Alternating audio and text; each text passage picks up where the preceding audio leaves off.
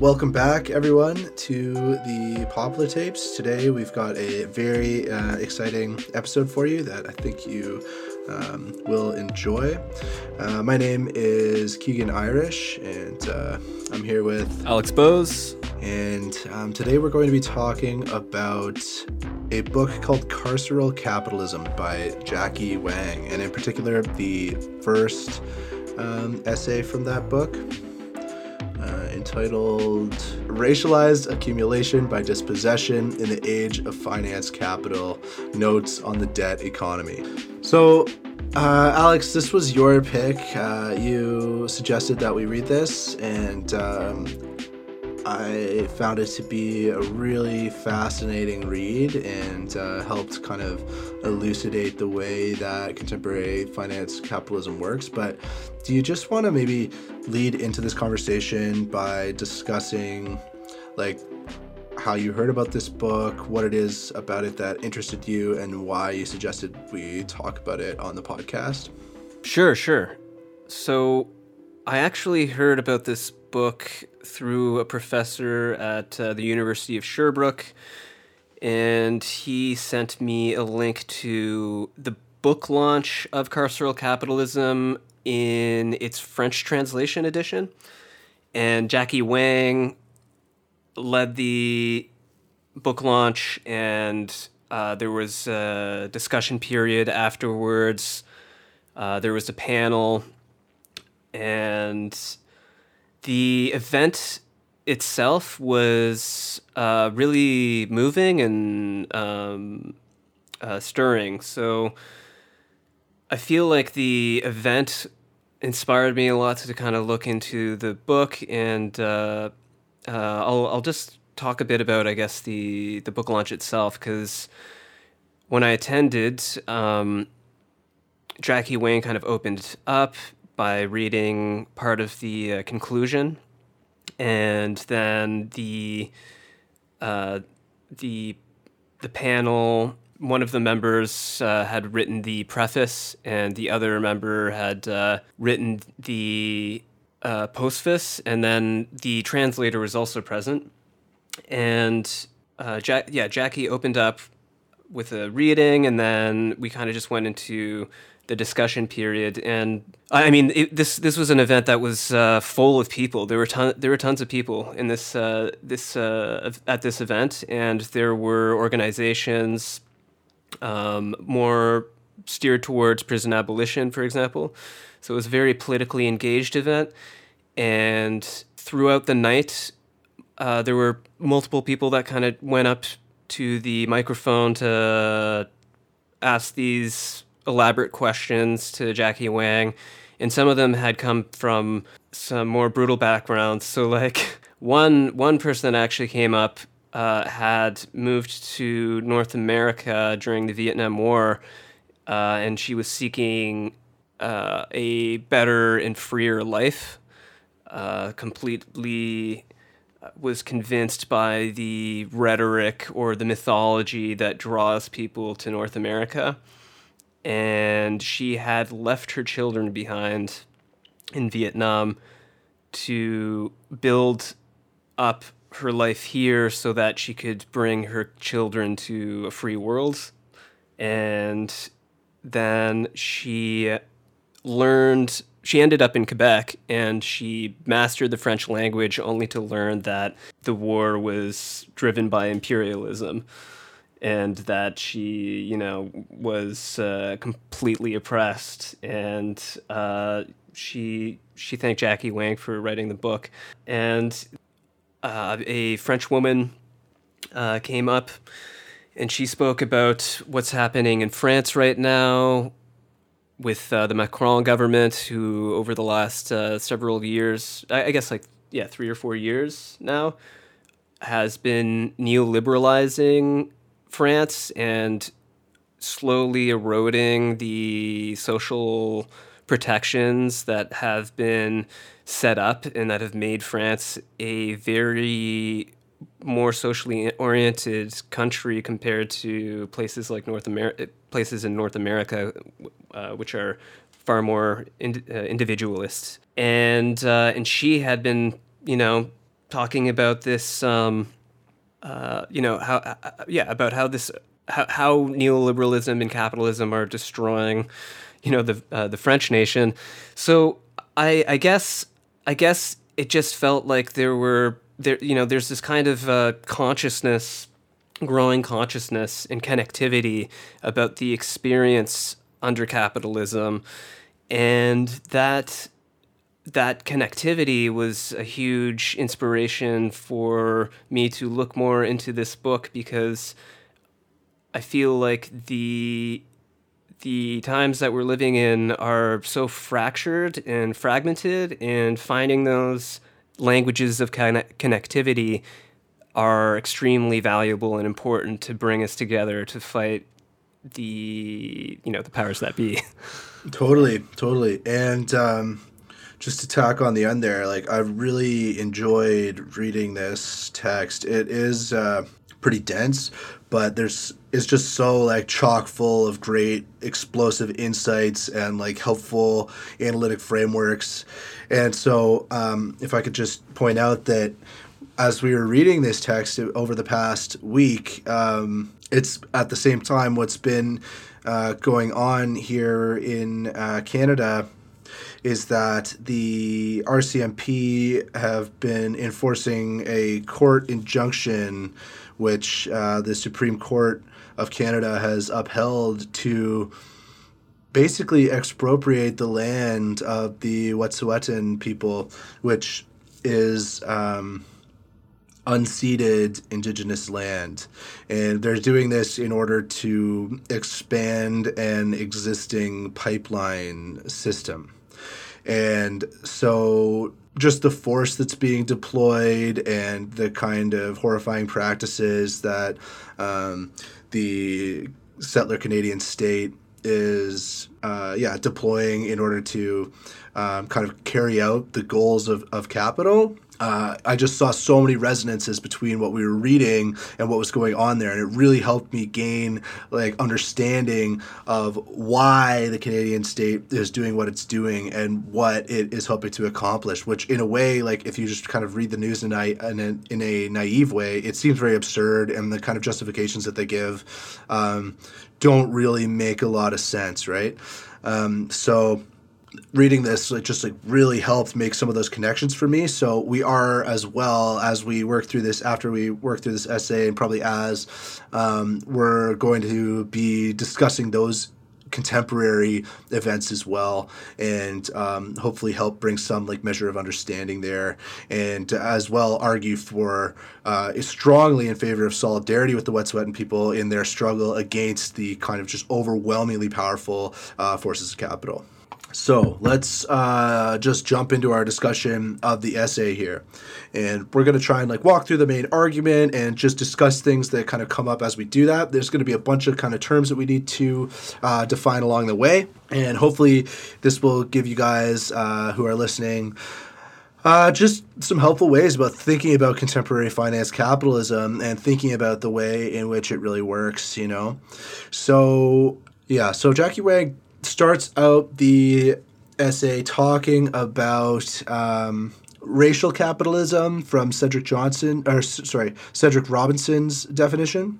And she talks about the way that like racism and racial ideas pre-existed capitalism, but they were useful in the development of capitalism, and they have been reinforced, multiplied through capitalism, given that they help it to operate. And so then she's interested in saying how exactly they help capitalism to operate and why capitalism benefits so much from existing racist sentiment, racist forms of social organization.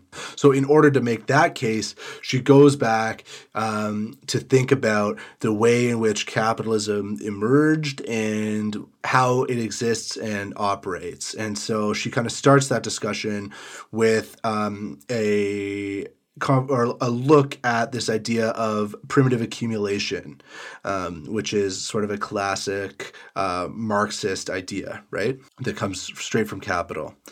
So maybe we can just jump in, explain what primitive accumulation is and why that's important for her argument. So do you want to make some points about that, and then I can kind of follow up? Yeah, sure. Primitive accumulation, according to Marx, is a kind of process that happens at the advent of capitalism. And it's a process that leads to the creation of a labor market and a system of private property. And it occurs through an extremely violent process as well of dispossession of land, but also the violent conversion of a population or populace into the figure of or the position of a worker for capitalists. And one of the things that he brings up is the creation of the proletariat. And if you want to tack something on there. Yeah, totally. So primitive accumulation is for Marx, the way in which as Alex was saying, at the advent of capitalism, capitalists were able to accumulate the wealth and the land necessary to consolidate their ownership and subject the kind of mass population to proletarianization and generate a workforce for the emerging industrial factories. So he uses the example of the transformation of the English peasantry into an industrialized workforce. And so if you're an English peasant prior to industrialization, you lived on land and you farmed land on the one hand that was owned by a lord, but you also had land that existed in the commons that you could use to farm for yourself. You would live in this kind of subsistence way on the land. And as lords changed, peasants remained in place, right? So a new lord would come along, he would take over the land, and the peasants were sort of tied to the land in a very formal way.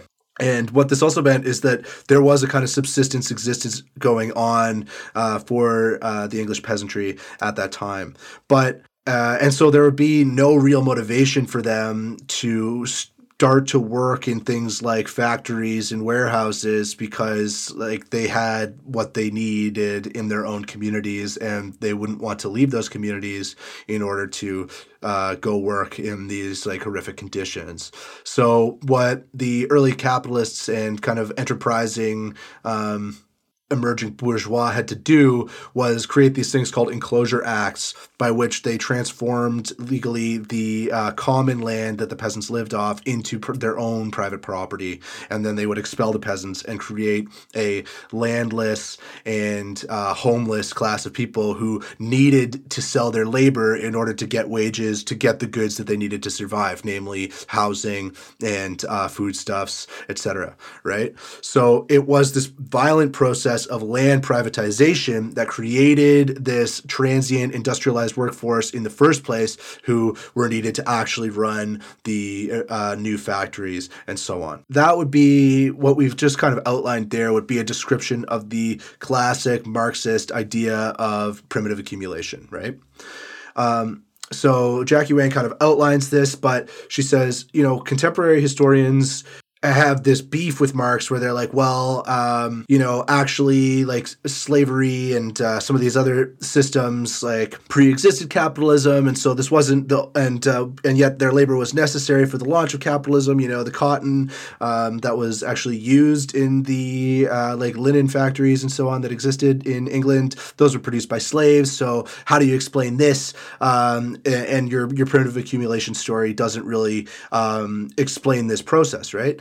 There's a kind of desire to prove Marx wrong on this point. But Jackie Wang says, well, okay, that's fine. It's not that these arguments are wrong, but we could actually go back in history and see the way in which like the progression of Marxist theory has dealt with these kind of problems. And so she specifically zeroes in on Rosa Luxemburg. And so in 1913, Rosa Luxemburg wrote about the way the problems with the primitive accumulation story, and she argued to transform this idea of primitive accumulation from something that happened kind of as an event prior to the advent of capitalism, that just kickstarted the system to an ongoing component of the capitalist order, which she calls expropriation. And this idea also helps to explain the way in which capitalism has to expand, and in the way in which it produces imperialist and colonialist practices in other geographic areas around the globe. So how does that argument actually work? Let's just move through that really quickly, right? So Luxemburg points out that capitalism's productive capacity will expand faster than the workers' capacity to consume products. So capitalism can't realize its surplus value only within the system of owner and laborer, because there will be these crises of overproduction where the rate of profit will begin to fall. And so what the capitalists need to do is to realize their surplus profit by incorporating third parties into the system in order to temporarily resolve the antagonism between the expansion of the productive forces and the restrictions on the capacity of consumption, right? So they developed this parasitic relationship to non-capitalist spheres and to other kinds of social orders where they have to or not only adopt, but sort of remove and then integrate the labor power from those systems, right? Yeah. And a kind of contemporary illustration of this would be, for example, the international networks of trade and industry that exist, I guess. So when you think of the way that the fashion industry depends on outsourced labor in Bangladesh, where people are paid extremely poorly, like pennies for to produce jackets that will be sold at a rate that's like 2,000% or like 2,000 times more the cost of production. You can see this logic where Luxemburg is pointing out that, the development of capitalism was not linear at all, but depends on or is buttressed by all of these different systems that are set up. Yeah, and so she says that, like, the kind of way we usually understand capitalism is like the liberal contract theory, right? It's like, oh, I contract with an employer to sell my labor to them, and then in turn they pay me a wage.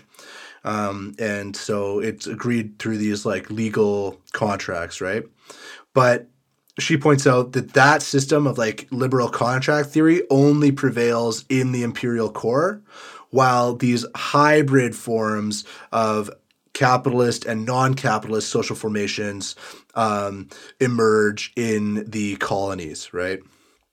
So this is a really kind of fascinating point where it's like, in order to generate the resources and the labor power necessary to continue the productive forces of capitalism, it has to kind of scour the globe and look for all the other places where labor power exists in different kind of social formations, all the places where resources are being held in different kinds of geographical environments, different kinds of social formations, and it needs to extract those resources and those forms of labor power and then integrate them back into the core capitalist system.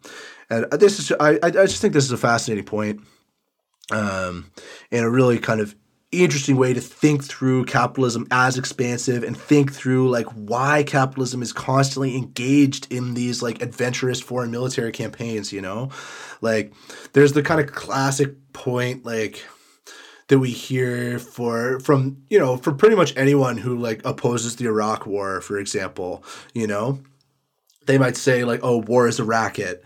They might say we're in the Middle East only for oil. And it's like, okay, yeah, those are explanations and kind of like theories about what's happening, but they don't really tie together like the motivation and the structure of the system itself. And I think that's where Luxemburg steps in with this theoretical framework and could really help us like get that. Like, okay, we're in the Middle East for oil, but why do we need the Middle East oil? You know, like why is that something that makes it worth it to have these large expenditures on like military budgets and so on and so forth? Like, how does that make sense? And it's like, well, when these resources and this labor power is integrated into other kinds of social formations, other kinds of like labor productive capacity, capitalism needs to integrate that in order to realize its own surplus value through the overproduction. It needs to generate these new markets and so on and so forth, right? So I just think it's a really helpful way of thinking about capitalism as an expanding system, and a system that necessarily expands insofar as it can operate, because it cannot realize its surplus value within the existing labor market itself. Yeah. So I mean,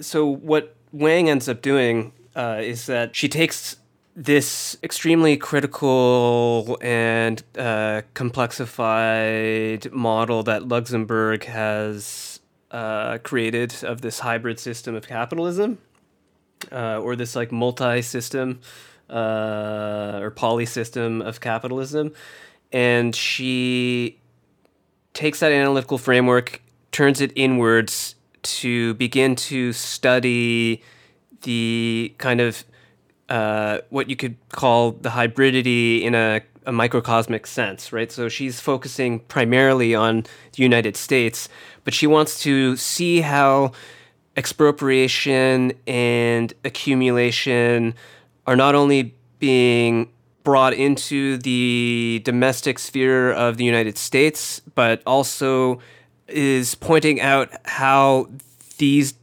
are certain kinds of developments within the sphere of the United States that have emerged because this constant need to expand, capitalism's constant need to expand is accelerating at such an intense rate, and this accumulation crisis that it's constantly trying to stave off, this surplus value that it's constantly trying to gain and grow, is beginning to it's feeding and sucking its citizens and its workers dry as well.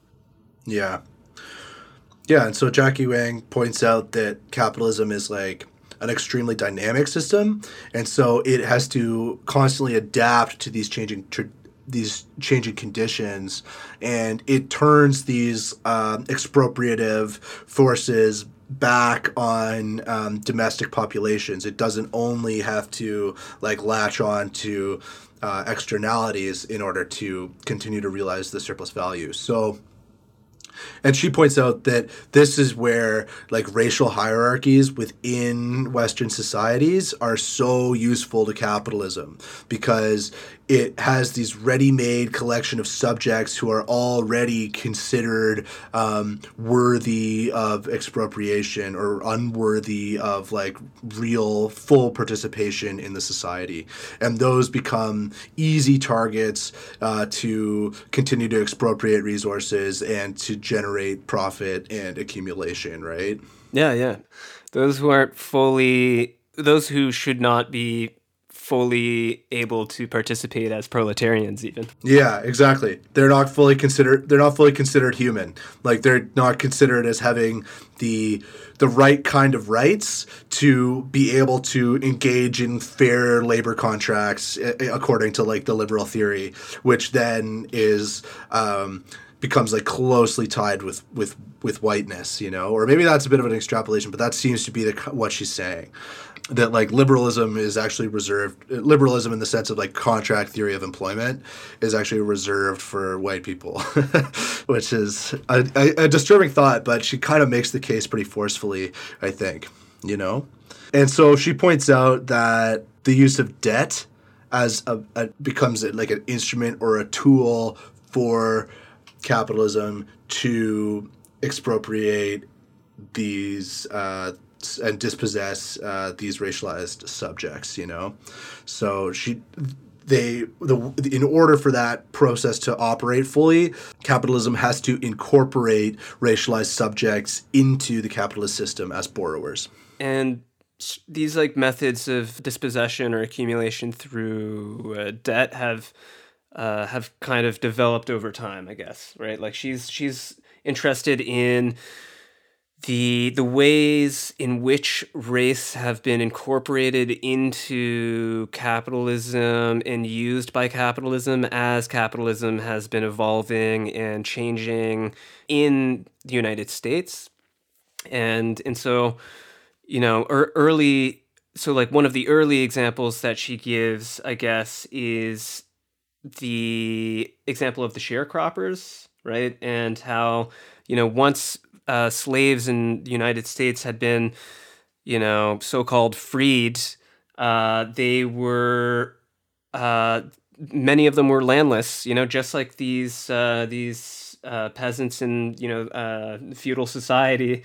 They're landless and they don't have their own capital. So they are translated or transformed violently into a position of vulnerability, dependency, and exploitability by capitalists.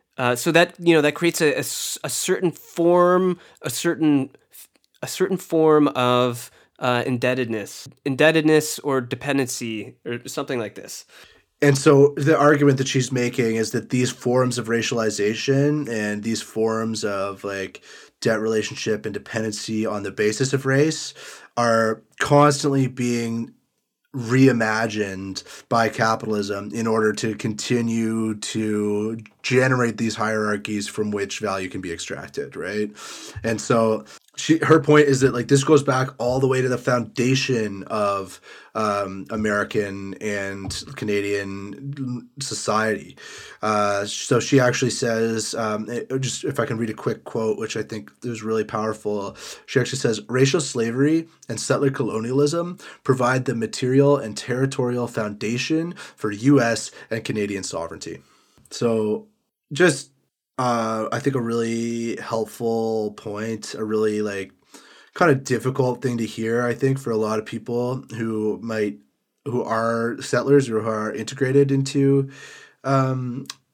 settler society here in North America, in that it's like we do need to think through the fact that these nations that we live in have emerged as a result of this like genocidal racialized violence and the kind of like wealth that people enjoy in these societies has that historical foundation. And in order to uphold it and continue that level of wealth, there need to be these ongoing processes of accumulation and expropriation, right?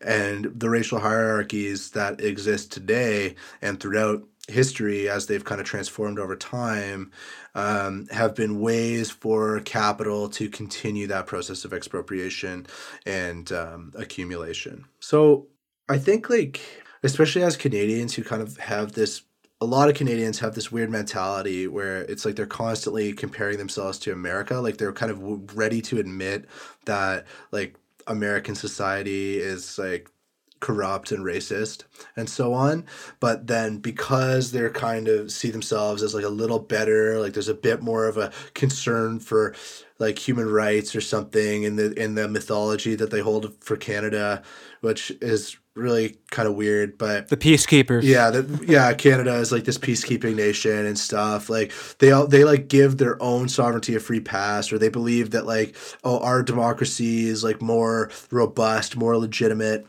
So this kind of weird mentality that Canadians have, I feel like acts as even one more like barrier to actually coming to this realization that like these forms of sovereignty that exist in North America like result from settler colonialism and result from these processes of accumulation on the basis of like racism and genocide, you know?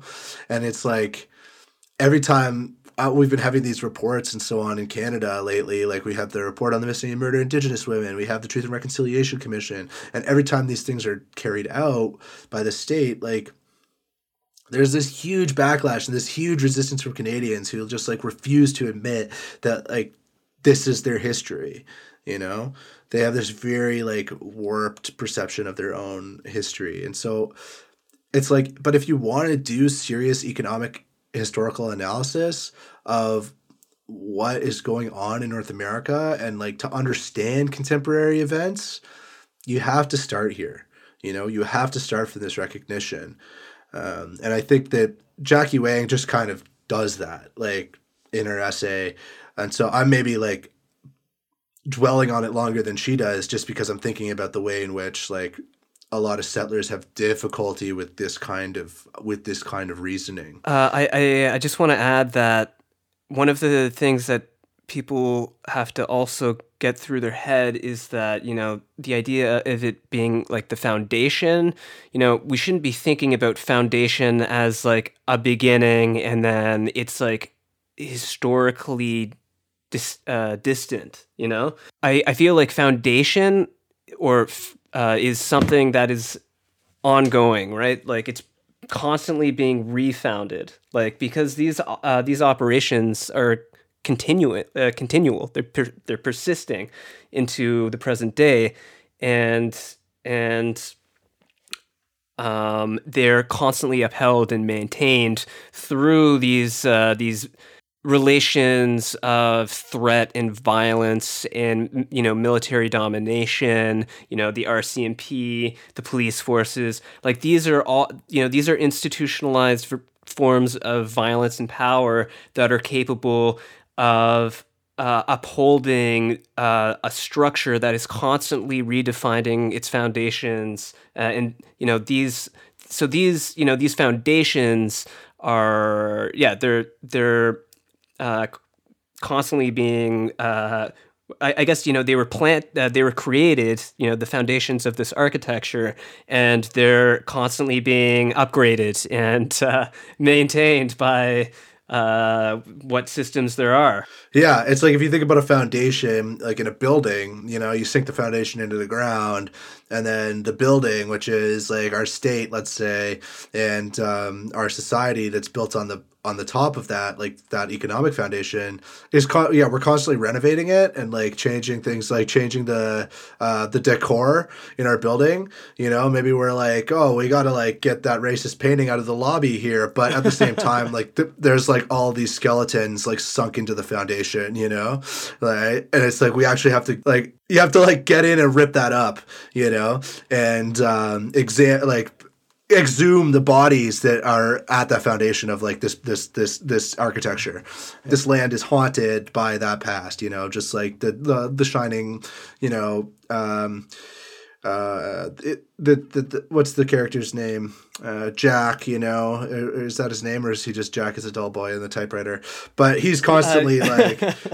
I think it's Jack, yeah. Yeah. So he calls like, himself Johnny at one point. But right. Here's Johnny. Okay, yeah. Which is it? Who knows? But he's kind of driven mad by this, like exactly by this history, yeah. And in the same way, we're driven mad to like love Canada and think that it's actually good, and that it's like a good like liberal utopia and so on, which is like not true at all. It's just not true. Yeah. So. But anyway, it can be a hard lesson to learn for people, and it's not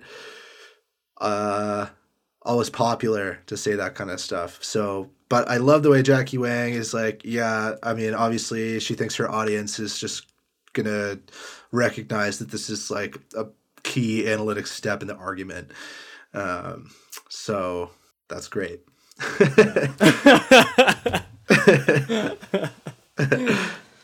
Yeah, and so she has a really interesting point about how she's going to trace that like racist history, where she says there are kind of like these two forms of racialization that are happening in relation to North American, like Canadian and United States sovereignty.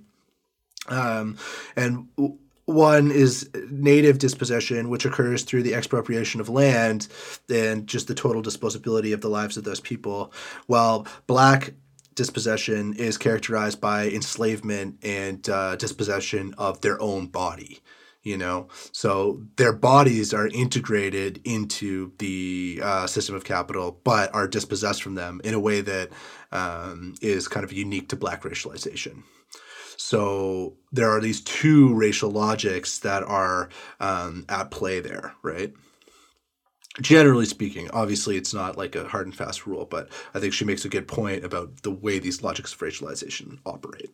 And we talked a little bit about like Jim Crow and the way in which these different forms of racialization have existed throughout history, and the way that they're always developed and deployed and reinforced in order to aid the process of capital accumulation. But there's this other kind of element that's necessary, which is the racialization, which is actually like a moral logic rather than a purely economic argument. And so she wants to talk about the way that like moral form of racialization is necessary to contemporary kinds of economic racial hierarchies, right? It's a precondition. So even as like legal codifications of racial hierarchy are stripped away in terms of like Jim Crow law and segregation ending, through like civil rights struggle and so on,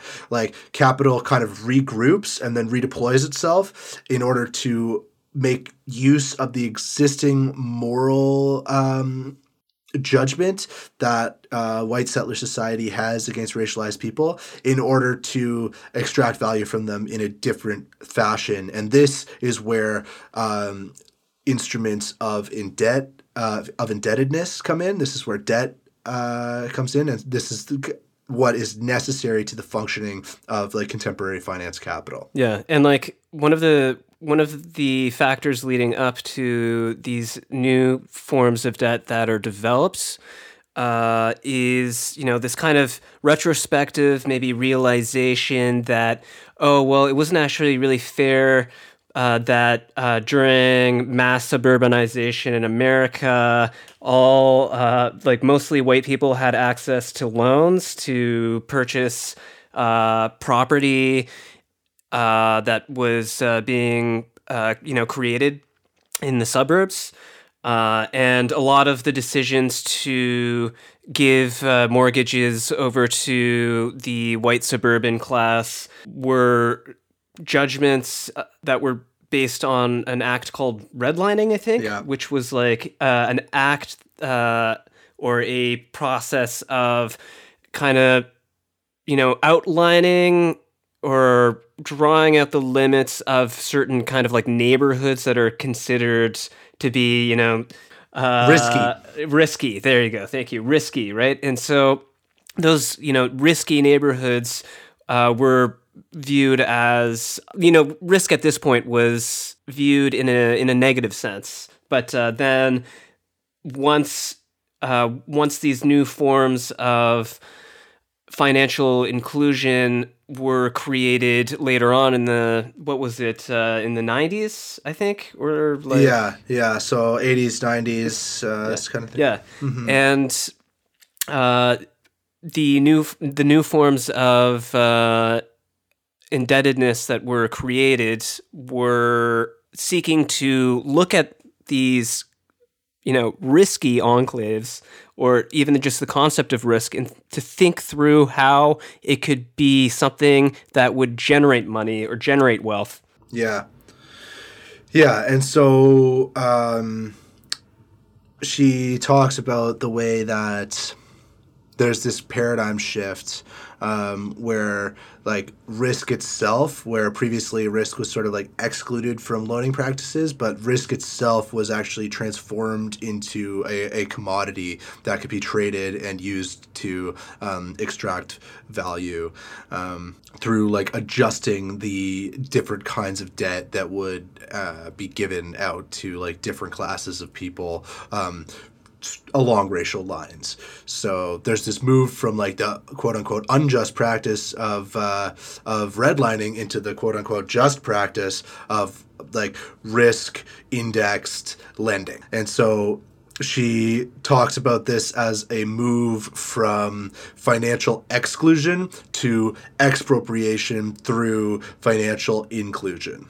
And this is really like where she gets into all the practices that are deployed by like financial institutions that led up to the 2008 financial crisis. And so there's actually a ton of stuff in this essay on that where she like goes into a lot of really fine-grained detail. And maybe I'm going to say that we don't have the space here to like go into that stuff, but if you're interested in thinking through like how the 2008 financial crisis like really came about, this is an excellent essay that just like lays that out really, really clearly.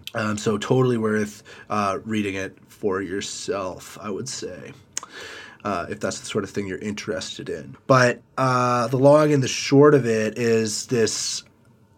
There's this really like sinister quote that she pulls out that in her argument just kind of encapsulates this shift from like explicit forms of racial exclusion to this financial inclusion, which nonetheless depends on existing moral logics of racialization, and that is then encoded into risk and creditworthiness. So she says that Thomas Perez, who was the Assistant Attorney General for the Department of Justice Civil Rights Division, said, quote, "People with similar qualifications should be treated similarly.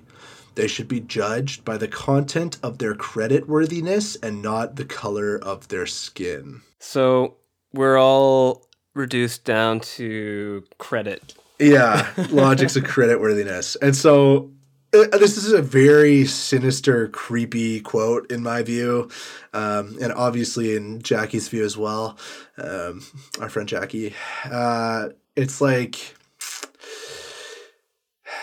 because it's referencing the content of your character, not the color of your skin, Martin Luther King quote, right? So it's just kind of like false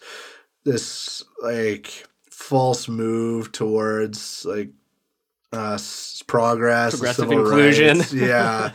But in fact, like it's bastardization of inclusion, you know? Yeah. And like, so just the fact that this guy was like self-consciously referencing that quote, but instead subbing in like creditworthiness for the content of your character. You know, it's like, oh, we can judge the content of your character based on this metric of like your financial history. And of course, that is extremely, like, financial histories are extremely racialized. That's the whole argument that that Wang has been making like throughout this paper, right? So it's like saying that somehow this is like an objective measure that financial institutions can use to remove like human bias in lending practice, you know, is an argument out of time. It's an argument that hasn't taken into consideration the history of like racialized forms of expropriation that have been the entire, as we've been talking about, economic foundation of financial capital in the first place, right? So and it also, in order for that argument to seem credible, it depends on the racist logic on the part of like white settler society that black and brown people are less morally upright, that they're less likely to do the right thing and pay their debts, that they don't take responsibility for their own lives, right? Like, it depends on all these assumptions in order for it to have meaning, in order for it to be a kind of moral logic that you can quantify at all. Yeah, it's a hyper-individualist, neoliberal ontology. That's like, responsibilization of the individual.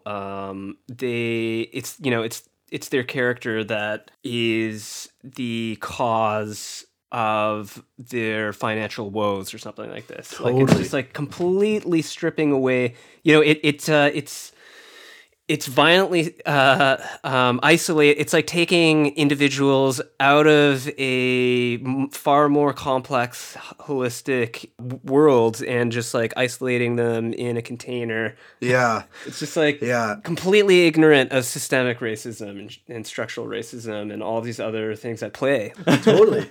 And it's like, yeah, to say that like these histories of like exploitation and expropriation wouldn't affect the degree to which someone is like capable of generating capital and therefore like managing interest, you know? Like it's just to ignore like all of this history of racialization is to ignore the fact that like these racial hierarchies exist and have continued to like transform and develop, and therefore to like unconsciously, or honestly, when you read a quote like that, it kind of feels like consciously reproduce those racial hierarchies for a new age, and yet run this cover of like we're like doing civil rights, and it's like so gross and manipulative, and I think Wang kind of puts it best. Maybe I can just like look through some of what she says here.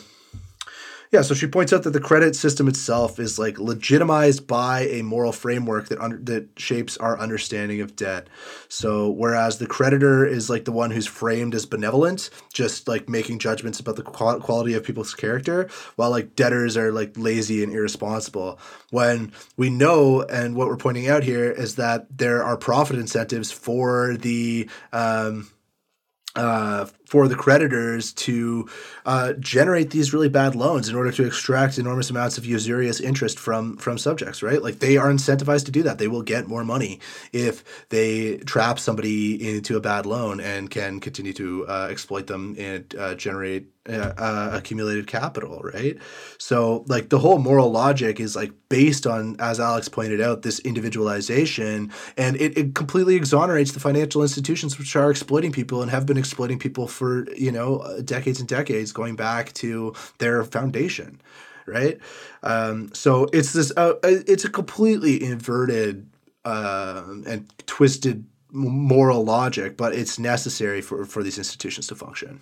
Yeah, there's this. There's something that I read in the essay where it says something like, predatory lending mechanisms dominate in situations of poverty and desperation. Yeah, like it's just like it's so disturbing that people are incentivized to create these new forms of high, quote unquote, high risk lending mechanisms that have higher interest rates for the borrowers, and then they're supposed to kind of just speedily take as much money in wealth as possible from these people and then dispose of them, and like what happens to them, who fucking knows? If they don't pay their debts, like ultimately they can land in prison, right? Yeah, like yeah, you can land in prison, recourse. And that's another, and that prison system is a whole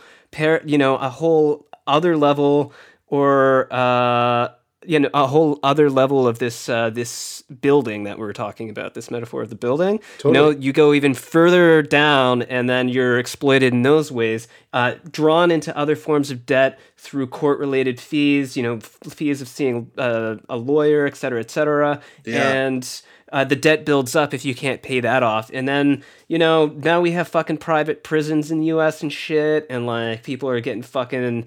it's just new labor camps, it's just fucked. Like. It is. And so I have a story about this, actually. In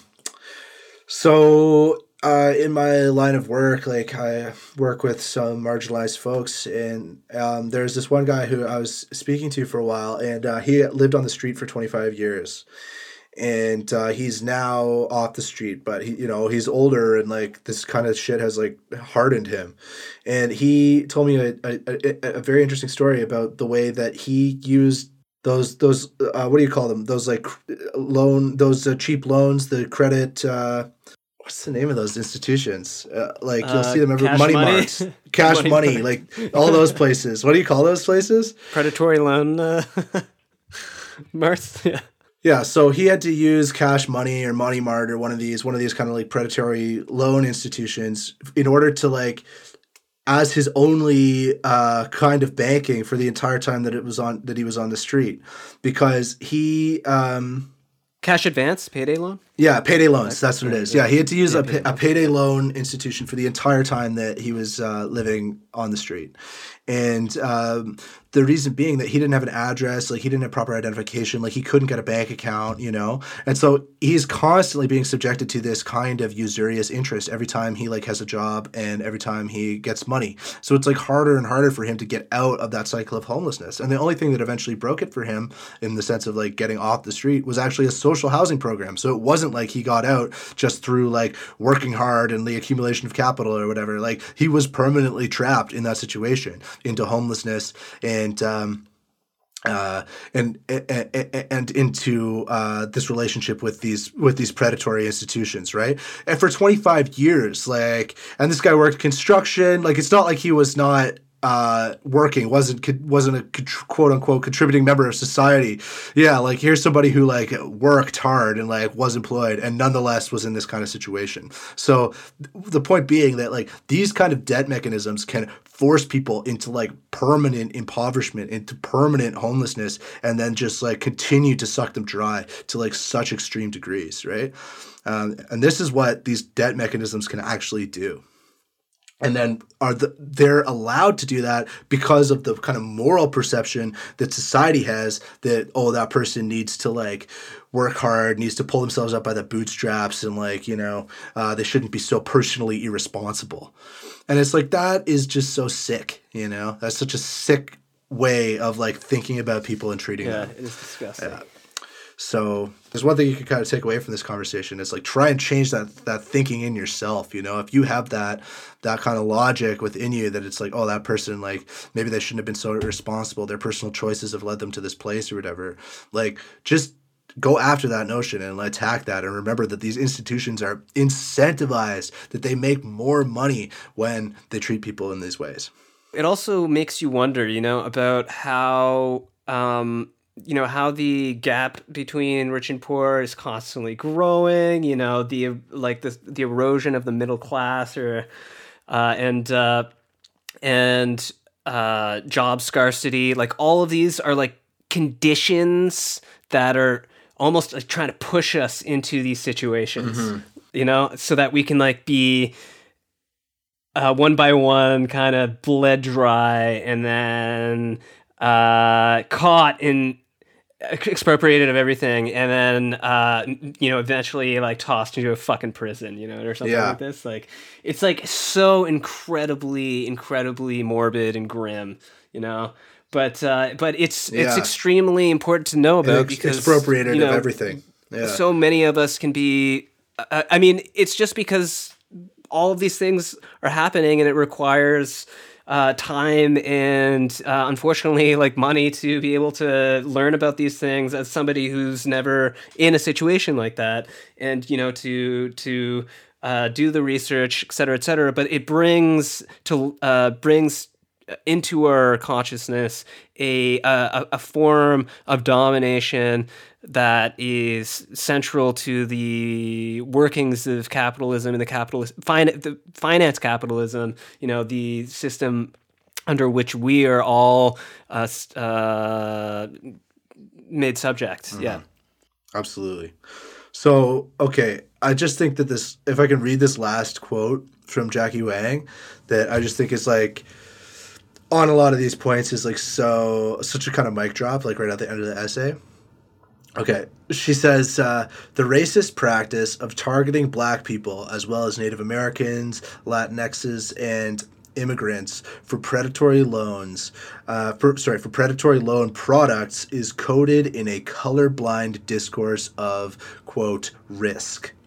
The subprime crisis showed us that in the U.S., creditworthiness itself is racialized, as there was an a priori association of blackness with risk.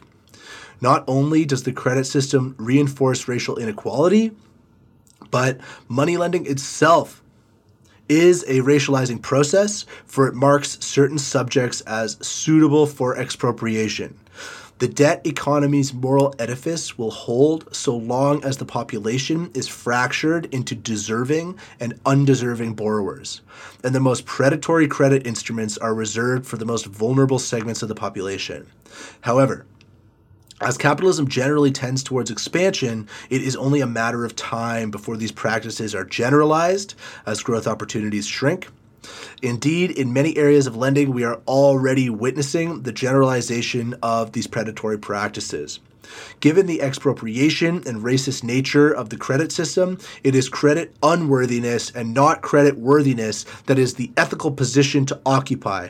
A refusal to pay is a refusal to validate an illegitimate system propped up by predation. So that's how she ends the essay, and I just think it's fantastic, and it's a very powerful indictment of the credit system, which claims to be this kind of race blind and like just alternative to like previous forms of racialized capitalism. And her whole point is it is not that; rather, it is a continuation of racialized capitalism. It's a continuation of these hierarchies in our society, and it is just another way of generating capital, accumulating capital, and expropriating from the poor and destitute, right? Mm-hmm.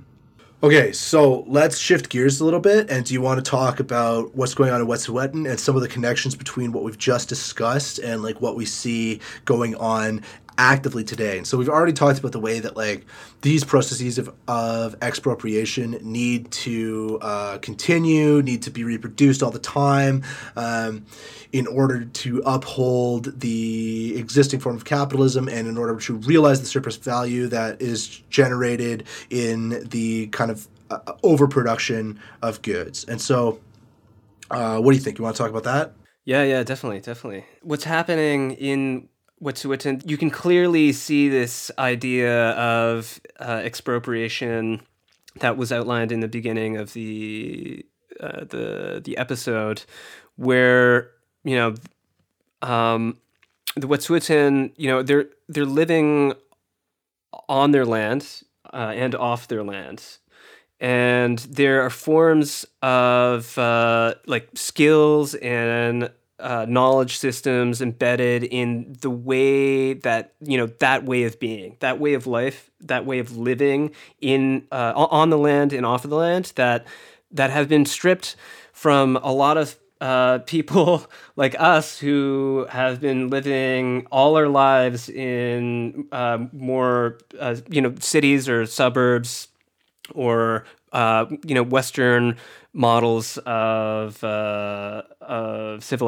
social organization, civilization. And so, this process of expropriating the land to expand the pipeline to gain and accumulate wealth for, not all Canadians. It's just completely ridiculous. Yeah, like do you own a share in this pipeline? No. Like Wet'suwet'en's not the only example. Like you have like other minor examples of this, with what was in Oka with like they were just trying to expand a golf course or something. It's capitalism, but it's like small scale or something. But like Canada also has a lot. It has mining industries in the U.S., I think. And those mining industries, the creation of them and the continued maintenance of them displaced, I think, the Navajo Navajo off their land, and it's just and like same thing in Mexico as well. Canadian mining companies have been deeply involved in like Mexico and places in Latin America, again, displacing indigenous people in order to like build strip mines and extract resources on this kind of like terrifying scale, incredibly environmentally damaging, obviously like, just so spiritually bankrupt in the way that they are like willing to like target these people for violent death and like total expropriation. It's like, it's disgusting. Yeah, it's disgusting. And so, the thought of the destruction of the Wet'suwet'en territory, poisoning it, and like these are clear examples of this ontological understanding of indigenous people as disposable by the government. It doesn't matter like what Trudeau believes or says, like this is the ideology that is pushing the pipeline through right now. Like the ideology says they're disposable and it's fucking doing it. And then, there are of course people all over across Canada and internationally that are upset about this and resisting and trying to do whatever they can to spread the word and wake people up or interrupt capitalism and this kind of thing. It's the same form of racialization that Jackie Wang talks about in this essay, right? Where she says Native people are racialized in the sense that they will be dispossessed for their land and that they themselves are disposable and will be subject to genocidal violence. Right? It's the exact same thing going on here.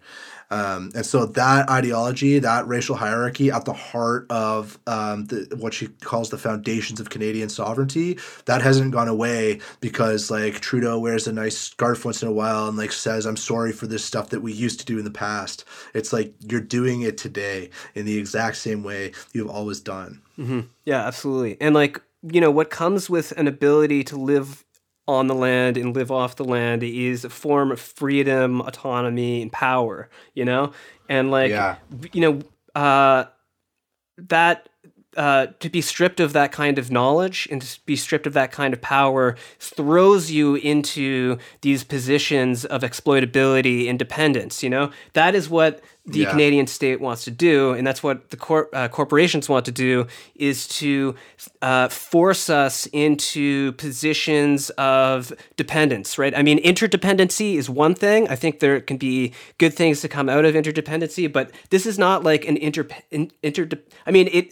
it's not really an interdependent relationship at this point. This is like pure dependence. Think about, so think about what's actually going on, right? Like the RCMP goes in, they arrest a bunch of people for nothing, for no crime, for standing on their own land and living there because they've always lived there, They go in, they put those people into prison. It doesn't matter if they're there for a long time, a short time, whatever. You come out of prison and then you're in one of these kind of situations where you're displaced. You need to sell your labor in order to survive. You need to be seeking out housing in a brutal rental market. You're in all these debt situations. So all those people who are being arrested right now are precisely going to be put in the position of the subject of finance capital, right? So like it is a potent form of disempowerment and a potent form of genocidal violence against the forms of social organization that exist outside the scope of capital, right? We're talking about unceded territory. Like, I feel like that can't be stressed enough. Like, they actually do not have legal jurisdiction over this land, and that's why they target it. Yeah. Right? Yeah, absolutely. From the perspective of the state. No, absolutely. I mean, it's a perfect example of this hybrid capitalism that was discussed earlier. Exactly. It's like absorbing the externalities to capitalism and then bringing them into their horizon of domination. Completely destroying and committing genocide here. This is straight up genocide. It is destroying the land, destroying the language, destroying the knowledge, destroying the way of living, of being.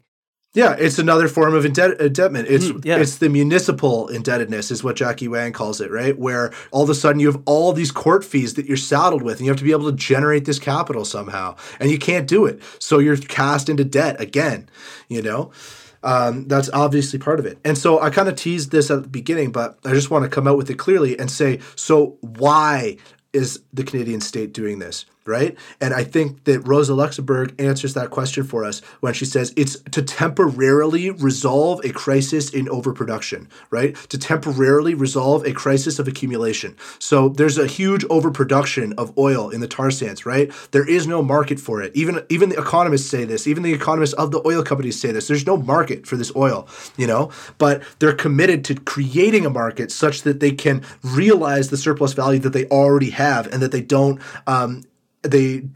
get into the situation of the falling rate of profit. So that is the motivation. It's a temporary solution to a problem which ultimately will recur over and over again and force them to expand elsewhere. So they can temporarily resolve that problem by subjecting these people to violence, by extracting value from these people, right? In order to get their goods into some kind of market. And like that, it's like, it's so nihilistic. There's no end to that, right? Because we know that's a temporary solution. And it's so obvious here where like, how much value can you honestly extract from this small number of people on this like tract of like land that hasn't been developed for capitalist purposes? Like, honestly, it's gotta be a very small amount. And consider how much cost has already been sunk into this pipeline infrastructure in the first place. It's going to cost us 12.8 billion now or something like this. Like that's what I heard recently.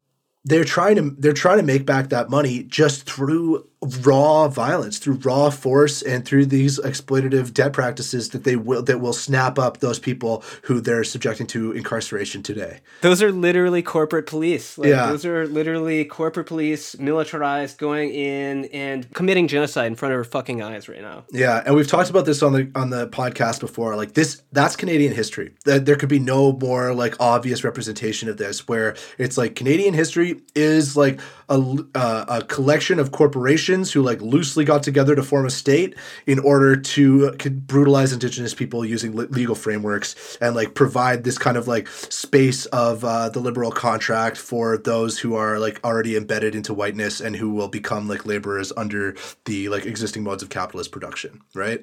Like, that's what Canada is at the end of the day. And here you see it just like in its stark, like naked brutality. And so all the rhetoric and the kind of smoke and mirrors and false consciousness around reconciliation, like we see the lies being given to that, and like Trudeau's like complete silence here, his absence. He's like engaged in this kind of some international like diplomatic mission right now in Africa. It's like, it's so obvious that is a way of just kind of hiding from your own crimes, like it really is like a sick and twisted social formation that would do something like this. I think it exposes like what Canada is in reality. But really, like the solidarity, the international solidarity, the solidarity across Canada, like it is something promising, like it just, this is part of a tradition of resistance that's been growing, especially since Idle No More, but like, Idle No More, you started to see more non-Indigenous people kind of get implicated in this larger mechanism or this larger tradition of resistance, and there are lots of things bringing people together right now. So, we've got to cling on to some of the more hopeful elements of this as well. Yeah, exactly. And you see certain groups getting out there and like getting involved in direct action by like shutting down the circulation of capital. When they're blocking trains, they're blocking highways, they're blocking the port in Vancouver, right? So solidarity with all of the people who are involved with that. And if anyone listening to this has the capacity to support those people, whether like by putting their body on the line or by like financially supporting those people, we would like really encourage you to do that. And those are things that like we ourselves are looking into and trying to get involved with. So there are ways to fight back. And I think being aware of these analyses rather of like how capitalism actually operates really helps you see what it would take to get involved. Because if you know why they're doing it, like it can help you see what can damage that. It's like if we get in the way of the circulation of capital, of the accumulation of capital, then it is going to look less and less worth it, right? And if all of a sudden this like there's this kind of spontaneous like acts of solidarity springing up around that like block capital in other places, they're going to realize they have to retreat from that in order to recuperate that value that they're losing. So just keep that stuff in mind, about why this is happening. It's happening for a very cold and nihilistic reason. And engage with it on those terms and fight it on those terms, however you kind of can, however you see the possibility. And so, yeah, just mad love and solidarity to everyone who's already involved in those projects. Yeah, mad fucking love. Yeah, yeah. I think that's a good note to end on.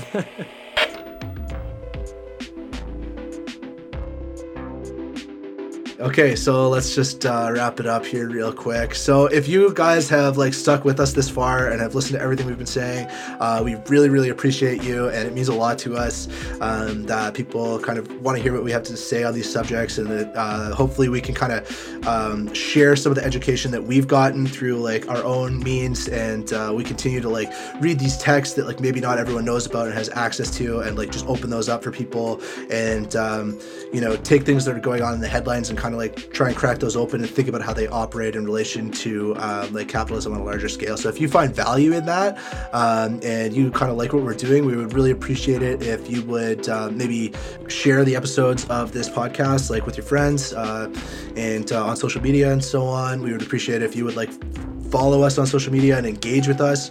Like, let us know what you liked about this. If you think we're wrong about stuff or we're not placing enough emphasis on something, like, you know, bring that up too, and like let's have a conversation, you know. And so you could reach us at the Popular Tapes on Twitter.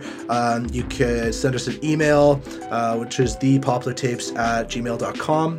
Anything else? Oh yeah, Instagram. We have an Instagram account now. So you can hit us up on Instagram. If any of you are looking to donate, you can go to the Unistaten website at unistaten.camp. Yeah, so we're definitely would like to amplify that as much as possible.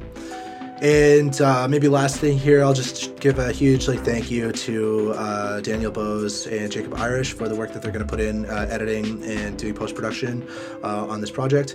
We really appreciate that, and this wouldn't be able to happen without the work that others are putting in behind the scenes. So, you know, love to our friends and homies, and to you as a listener. We really appreciate it. Okay, thanks a lot.